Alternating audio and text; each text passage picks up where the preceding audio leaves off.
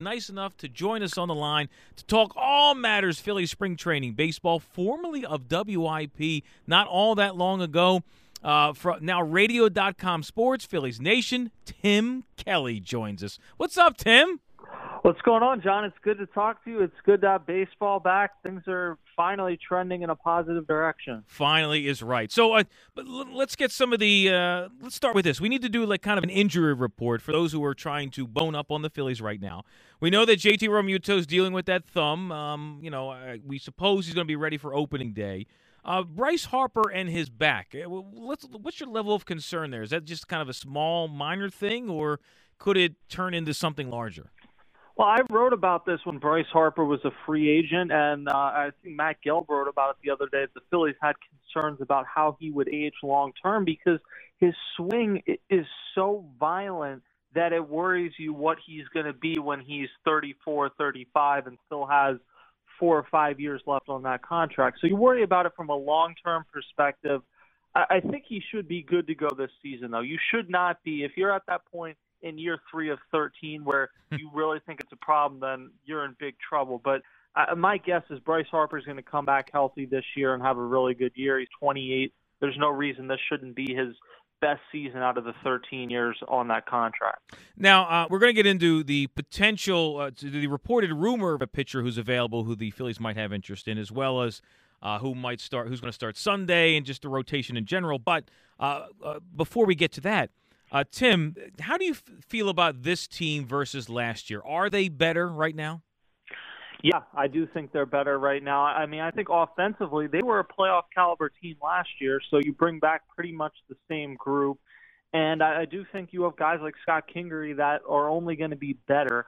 So you bring that back, and then the starting rotation, I think, is better. You have more depth. You have 2 guys at the top of the rotation you're pretty sure about. The Phillies are very high on Zach Eflin as well. So, again, it comes down to the bullpen, and seemingly they have more proven options in there than they did last season. There's nowhere to go but up, and if this does not have to be a great bullpen, but if it's a good bullpen paired with that rotation and with the lineup, you should be a team on the doorstep of the playoffs. Now that's wonderful to hear. Well, let me get to the rumor. I believe it was John Heyman who had it first, but I could be wrong.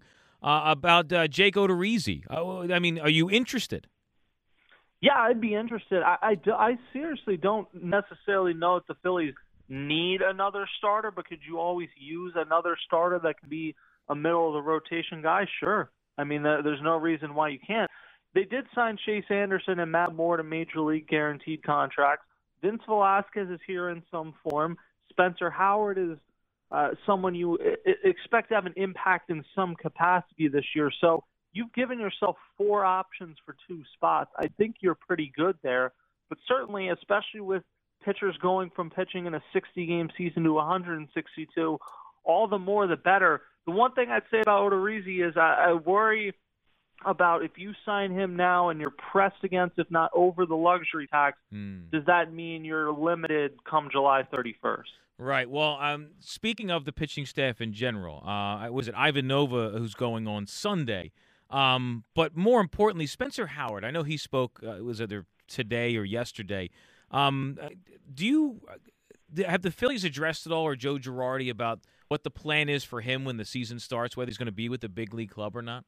Yeah, I asked Dave Dombrowski that the other week, and they kind of said they hadn't finalized the plan yet. And since they've been there, Joe Girardi said he's competing for one of those 2 spots in the rotation. Spencer Howard said today he thinks he can start and finish the season in the starting rotation. My gut feeling, though, is that's not going to be how it goes. I think he's going to have to start the season either at AAA or extended spring training or the satellite squad, something. He threw 24 innings last year. If you ask him even to just throw 120, 130, he's pushing throwing more innings in 2021 than he did in the last 2 seasons combined, and he's someone that's had shoulder injuries in the past 2 seasons. So the long-term picture with Spencer Howard is the most important thing, and I think in 2021 your best strategy is making sure he's available in August, September, and potentially October.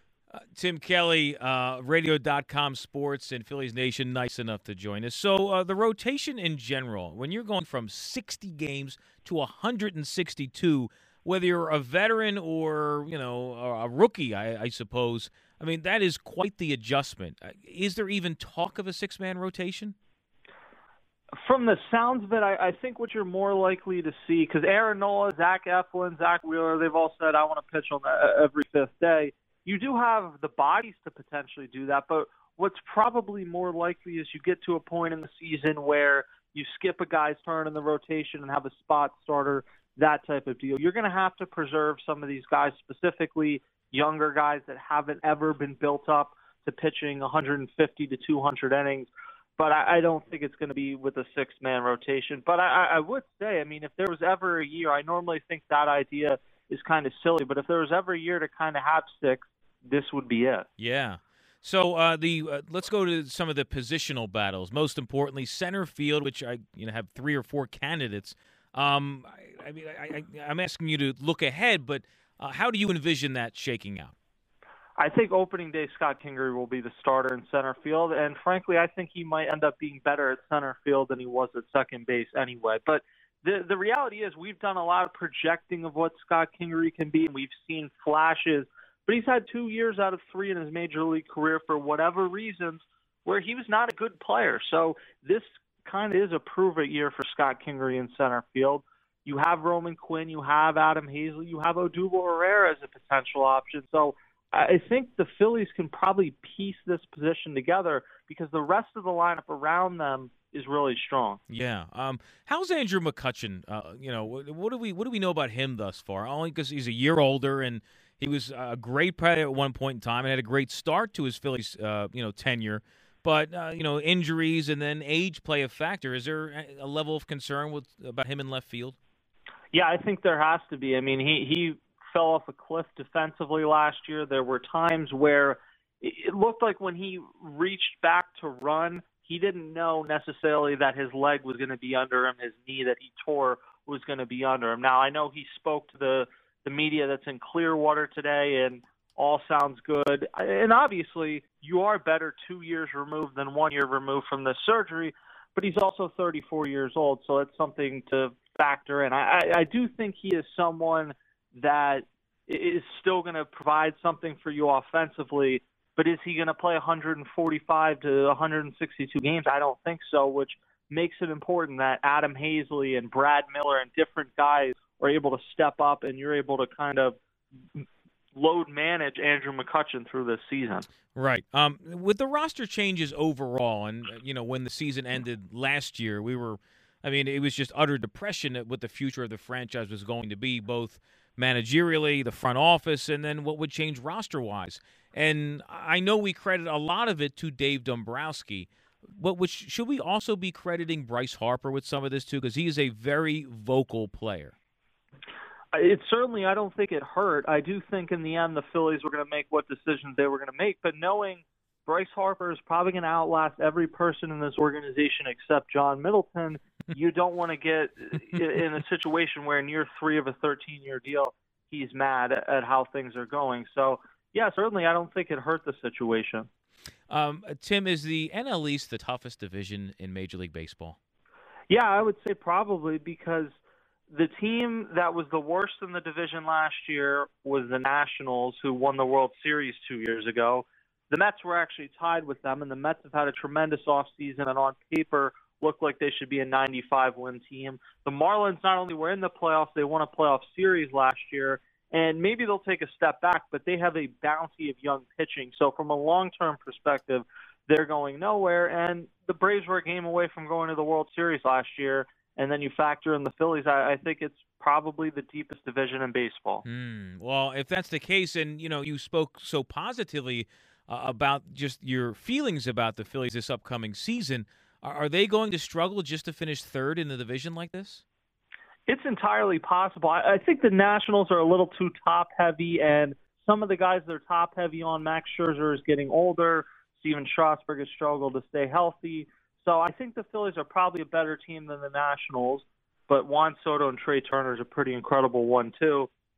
They're a better team than the Marlins, After that, though, on paper, I mean, there's no question the Braves are a better team, and the Mets should be a better team. It's just a matter of you feel like you say that a lot, and then it doesn't come to fruition with the Mets. Mm-hmm. The Phillies should finish second or third in this division, but they probably should have the last few seasons, and that ultimately has not been what's happened. Now, there's so many. There's 162 games still to be played, plus the spring training, Grapefruit League games. There's injuries. There's all kinds of things that can be thrown in there along the way. I'm trying to look at in the moment the different rosters in this division. Do the Phillies have the most? I guess the largest veteran group, I suppose. I guess is the question I want to ask, because I'm thinking of, last season was only 60 games, and although Atlanta's very good, they're also very young and in many positions, to where a grizzled group knows how to manage 162 games better. Yeah, I do think that there's something to that. They have the largest group of veterans, but it's not a group that's won together. The Braves have a group that's won 3 straight divisions together. The Nationals have some pieces remaining of a group that has won a World Series together. Juan Soto looks like the closest thing to Barry Bonds since we've seen since then. So, I think once you've been in the league 2 or 3 years and you have that extensive playoff experience, to me, you're a veteran. So the Phillies do have that, but even some of the guys that we're talking about, basically like Rhys Hoskins has less playoff experience than Juan Soto, even though he's been in the league longer. Right. JT Realmuto, same thing. So, final question I have for you, Tim. It's always fun yet nerve-wracking to project wins. Are you thinking the Phillies will have more than 85 or less? I'm thinking they have more than 85, but going back to the 5 playoff teams, which I like much better than the 8, I think they can win 87 or 88 games, but there's no guarantee that wins you one of the 2 wild card spots. So I really do think they're a bubble team this year that is kind of going to be on the fringe. I don't think the National League East, to me, you got to win 95 plus games probably. Wow. But one of the 2 wild card spots, if you can get close to 90, you're seriously in that discussion. I lied. I do have one more question. I know it took it was a very last minute, right before last season started, when they decided, okay, let's do expanded playoffs. Is there a possibility, even if it's small, that could happen this season?